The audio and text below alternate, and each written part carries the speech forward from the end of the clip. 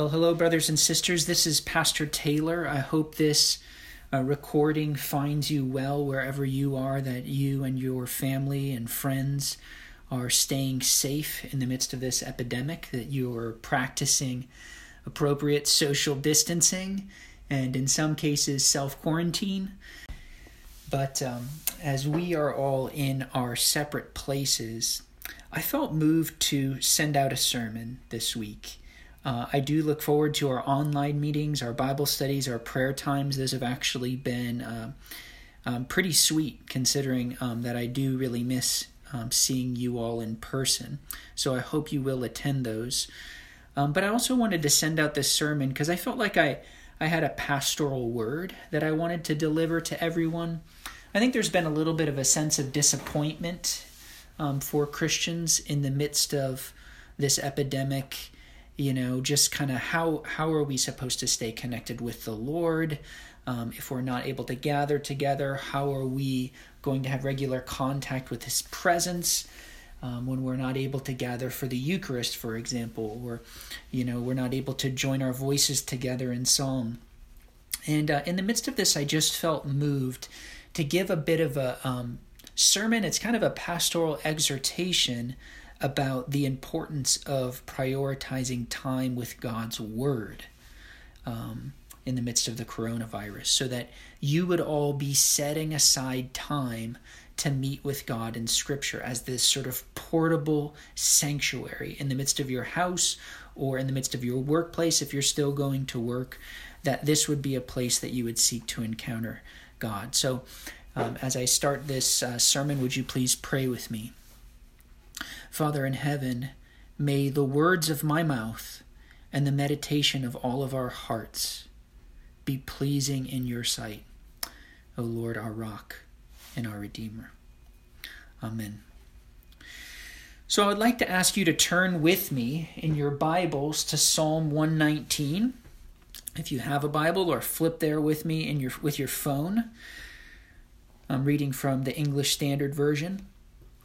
And you may know that Psalm 119 is the longest chapter in the entire Bible. There are actually 176 verses in this chapter. It's longer than some books of Scripture.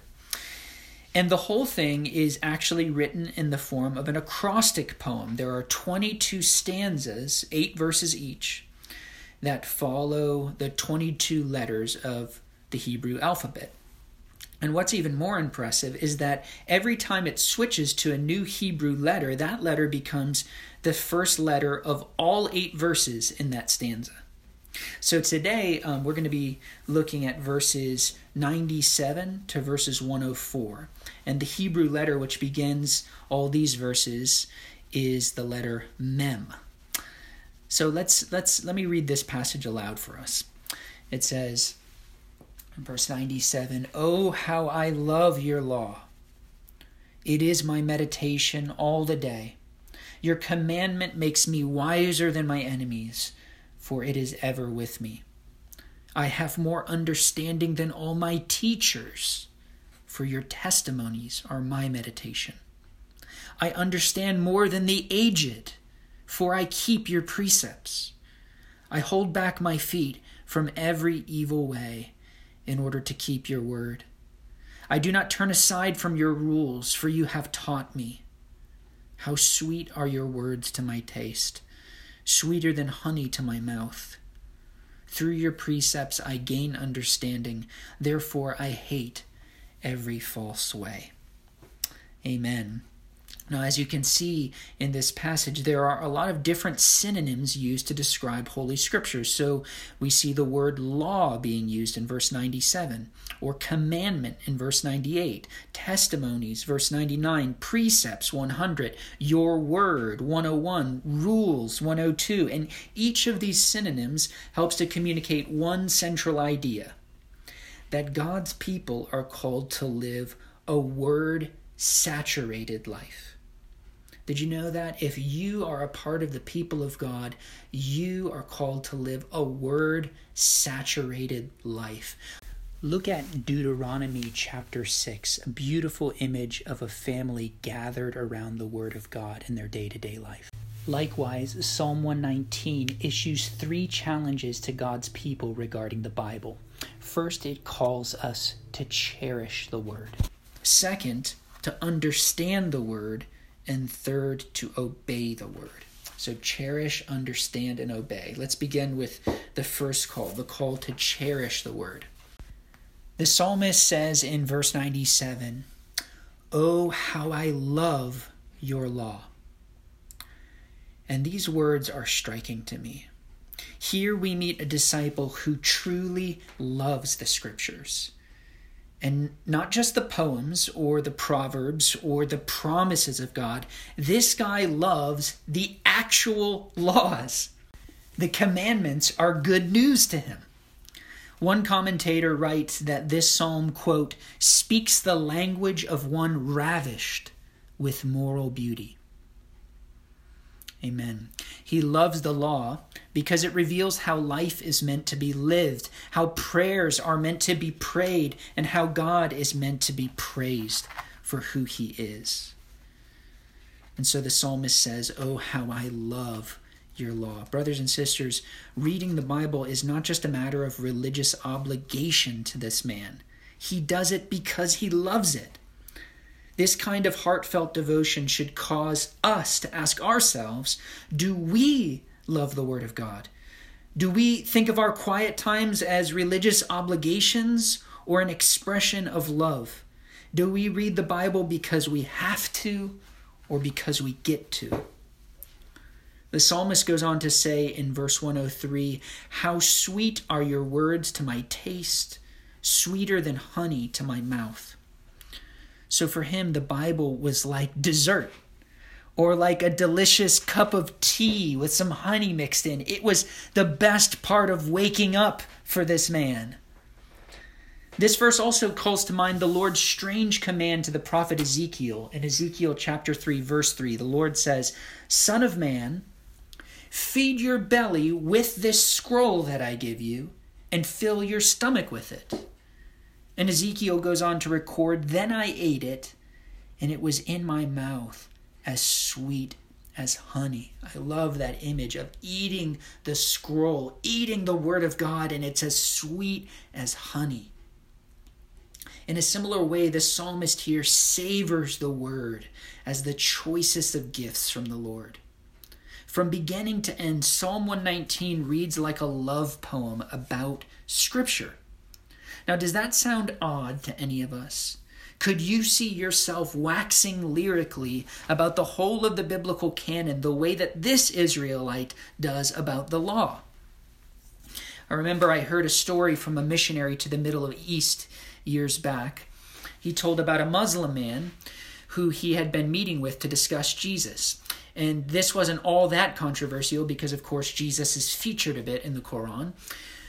But as time went on, the man became more and more enamored with Jesus, more and more enthralled by him, and he wanted to know more.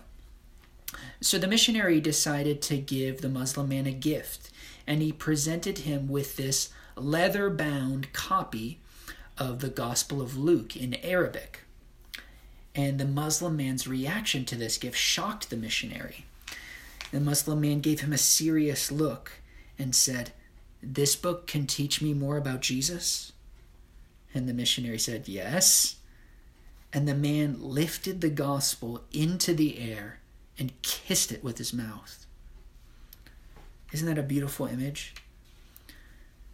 Now, make no mistake, this is not an image of idolatry toward a book. That's not the point. It's an act of piety toward the one behind the book, toward the one whom the book reveals. You may know that it's actually customary for Anglican priests to kiss the gospel during the liturgy. And I've always loved that symbol of devotion.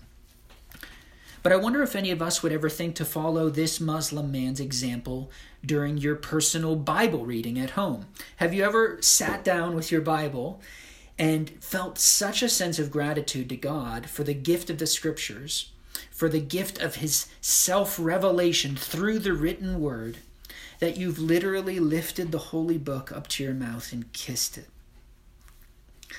Maybe try it sometime when no one else is around.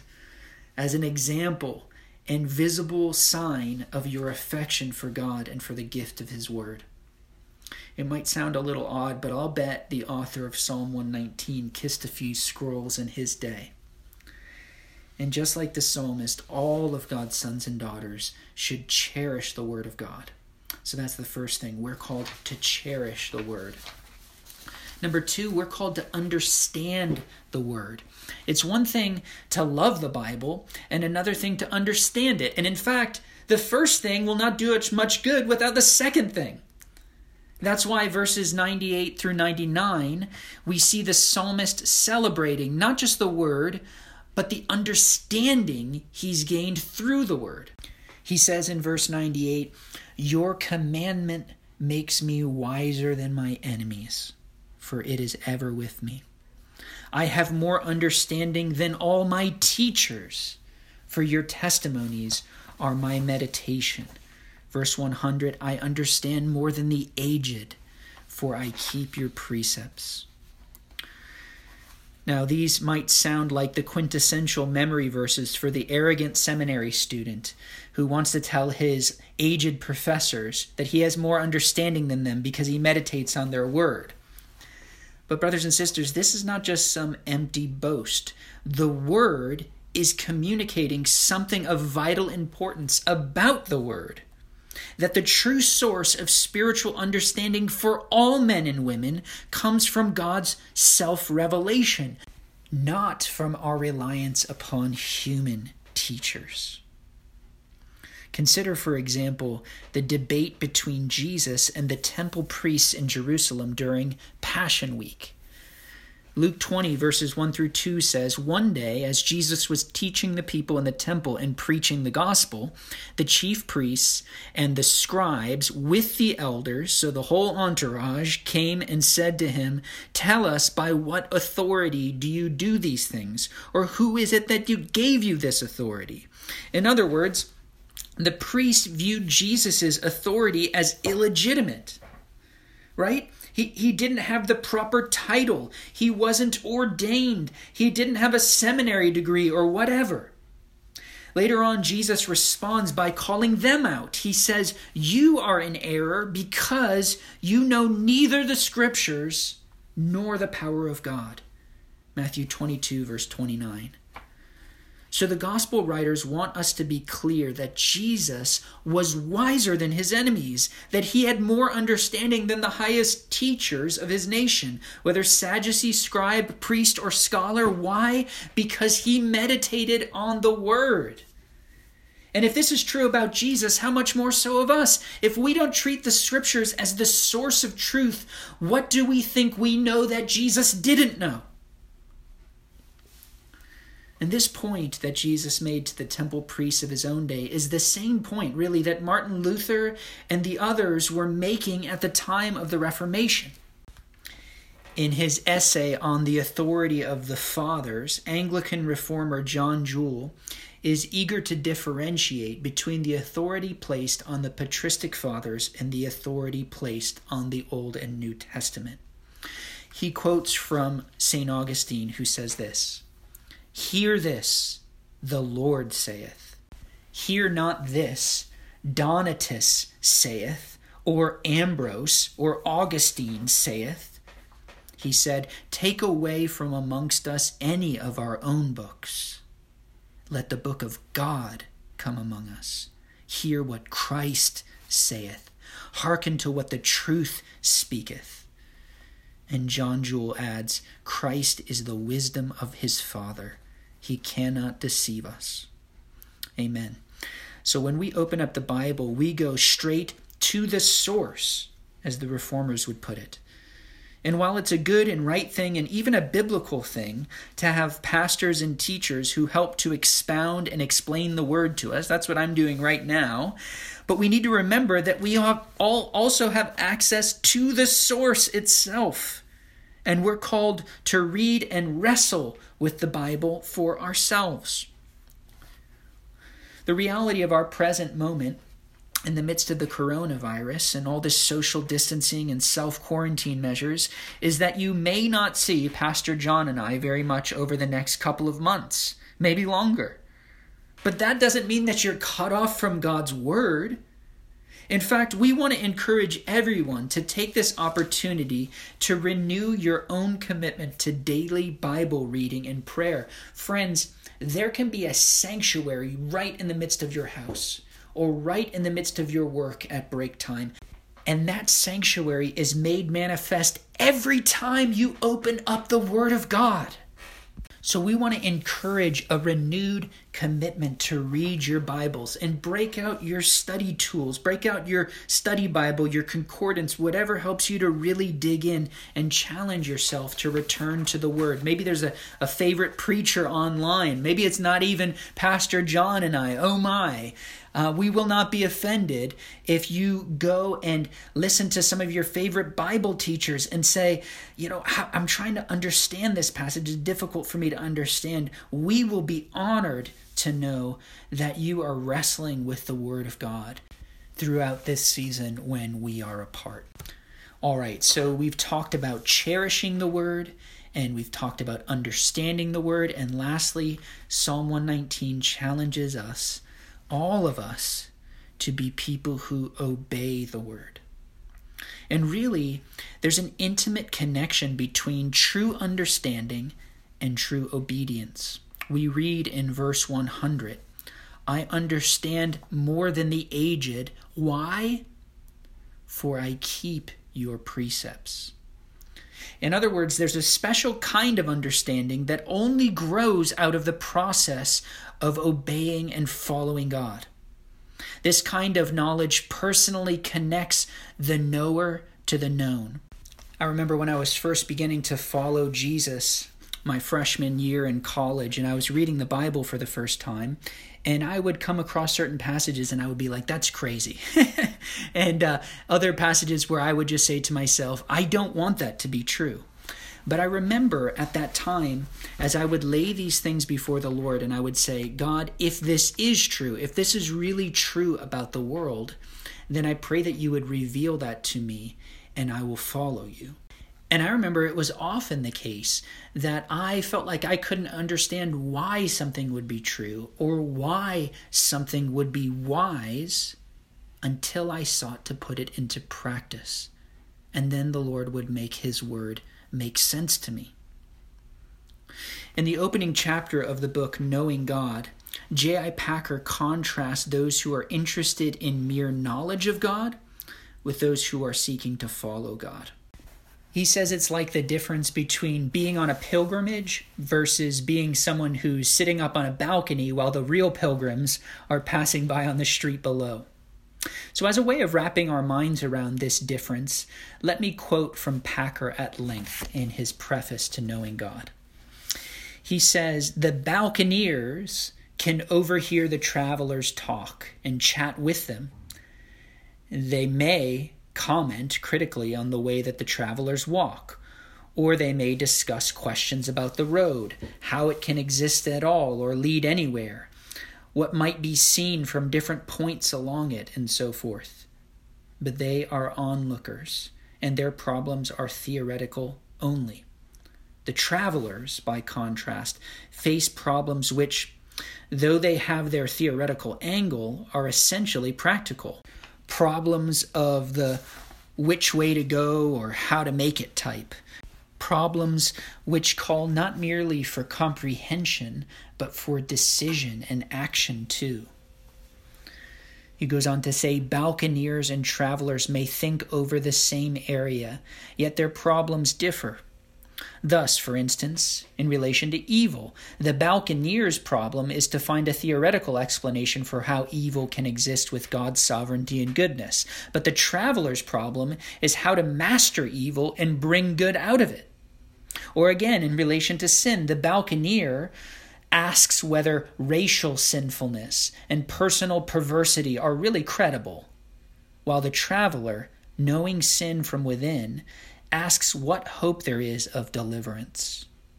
Or take the problem of the Godhead, while the balconeer is asking how one God could conceivably be three, what sort of unity three could have, and how three who make one can be persons. The traveler wants to know how to show proper honor, love, and trust toward the three persons, who are now together at work to bring him out of sin and into glory. And Packer ends this section by saying, now this is a book for travelers, and it is with travelers' questions that it deals. And I think that's true about the Bible. The Bible is a book for travelers, not just a book for onlookers. The psalmist is a traveler. He can understand more than the aged. Why? Because he keeps God's precepts.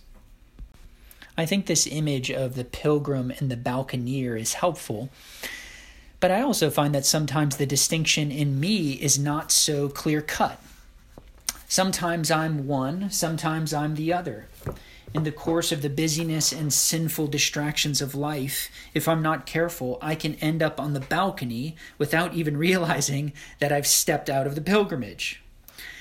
I remember when I first became a campus minister, I fell into this spiritual rut for a while, and a time when I felt like my devotion to Scripture grew a bit cold and intellectual. I was still interested, but I was mostly just interested on an intellectual level. I didn't have the fire that I had in my earlier years. And so I remember taking this to the Lord in prayer, and I asked the Lord, Lord, why don't I have this fire of love that I had at first? And what I sensed the Lord saying to me is that the reason why his word was not on fire for me anymore was because I was no longer reading it to obey it. And so I remember saying to the Lord, well, show me something in your word today that I can obey. And at the time I was reading through the book of Proverbs, and I came to these verses from Proverbs chapter 6, verses 6 through 8. It says, "Go to the ant, O sluggard, consider her ways and be wise. Without having any chief officer or ruler, she prepares her bread in summer and gathers her food in harvest." And I remember those verses of Scripture nailed me because I'd really been wrestling with being lazy recently. And I felt the Lord calling me to repent, to turn over a new leaf, to obey his word, to consider the ant, consider her ways and be wise. And so he gave me a way to repent. And I remember that as I repented and followed the Lord into that, there was a sense of that fire of intimacy returning to me. Now, this shows that there's a connection between obedience and cherishing, between experiencing God's presence and repenting before his word. Now, this isn't always the case. It's not always the case that we're feeling distant from God because we're not repenting. But often these things are more connected than we like to admit. So perhaps some of you haven't experienced the presence of God for a while, or perhaps the fire of spiritual love has cooled in your hearts. If this is the case, let me propose a few diagnostic questions to ask yourself. So when is the last time you read the Scriptures and responded by repenting of your sins? When is the last time you encountered a commandment and said, you know what? Like, no excuses. This applies to me. When's the last time that you were inspired by the Great Commission and you responded by sharing Christ with someone who doesn't know him? You know, one of the things that the Bible says about the Bible is that it's able to equip the saints for the work of ministry.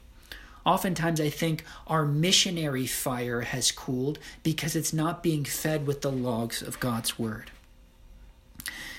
Now, addressing these questions may be the key to rekindling a sense of deeper love for God in your hearts. Like the psalmist, we are called to a love that obeys and to an obedience that loves. Verses 101 and 102, he says, "I hold back my feet from every evil way in order to keep your word.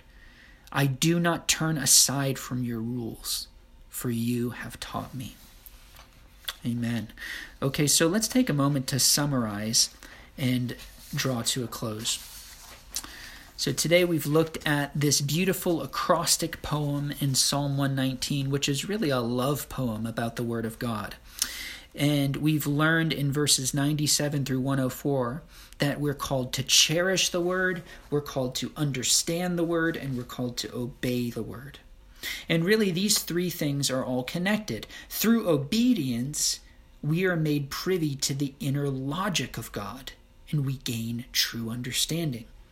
And when we understand God through his word and experience the consolation of his love and who he is in himself, we in turn learn to love and to cherish the word as our source of life, as our bread, as our honey. As I record this sermon, I'm sitting at a little swivel chair in my office, and you guys know I'm kind of jittery. I like to walk around, so I'm kind of swinging my chair side to side, and I have the scriptures open. It's a great place to study the Bible. Where is your place set aside for consistent Bible study? I want to challenge you, even as you're listening to this, to grab your Bible and set it in that place right now. It's just a reminder to yourself. Maybe for you, it's not an office or a particular room, but a special chair in the living room or out on the porch, a place where you can study the Bible while you sip your morning coffee. I knew someone who used to have a personal rule not to eat breakfast before he had feasted on the word. It was a tangible way for him to put into practice the words of Jesus, the words that he spoke to the devil while he was being tempted in the wilderness to turn the stones into bread. And Jesus said, "Man shall not live by bread alone, but by every word that proceeds from the mouth of God." Amen. Would we know that we need the word even more than we need physical bread? Maybe for some of you, it's more difficult to find an appropriate time or place, either because you have a bunch of noisy roommates or needy children, and it's hard to find a place of peace in your house. And maybe for you, it'd be helpful to leave for work a half hour early and use your car as a portable sanctuary for the word and prayer. Or maybe you can ask your spouse to free you up for an evening walk every night, just to listen to the Bible on audio and respond in prayer. I want to especially commend to you a specific podcast called Pray As You Go, which just presents a way of meditating on the word every day and responding in prayer. There are so many different ways to feast on the word, and the point is to find a pattern that's helpful for you. In fact, one other discipline that I would really like to commend to you is the discipline of reading a larger portion of Scripture. Oftentimes we encounter the Bible in this very snippet kind of format, very episodic, and we don't understand the larger story. So maybe for you, it's just to break out your Bible and read the entire book of James or read the entire book of Ephesians. And maybe that'll only take you 20-25 minutes. And maybe that's what you do for Bible study several days in a row. I'm just going to read all of James today. And then tomorrow I'm going to read all of James again. And then the next day I'm going to read all of James again. And then maybe only after doing that do you slow down and say, all right, now I'm going to just read one chapter. I'm just going to read half a chapter. And then on those days, I'm going to slow down a bit and I'm going to break out my study Bible. Or I'm going to listen to a sermon about these verses because I want to understand them on a deeper level. As I said, so many ways to enjoy the Scriptures. And really, that's the reason why I wanted to send this sermon out this week. Not because I feel like you just need one extra sermon because there's not enough content on the internet, but just on a personal level, I wanted to just deliver this pastoral exhortation to you, to challenge you not to waste your time during this epidemic, not to think that somehow God is far from you. He's right there with you. He promises to meet you through His Word. Maybe to meet with you and your family through His Word as you read it before bedtime and pray aloud together. But whatever you do, work out a way to stay connected with the Lord through His Word. Amen. In the name of the Father, and the Son, and the Holy Spirit. Amen.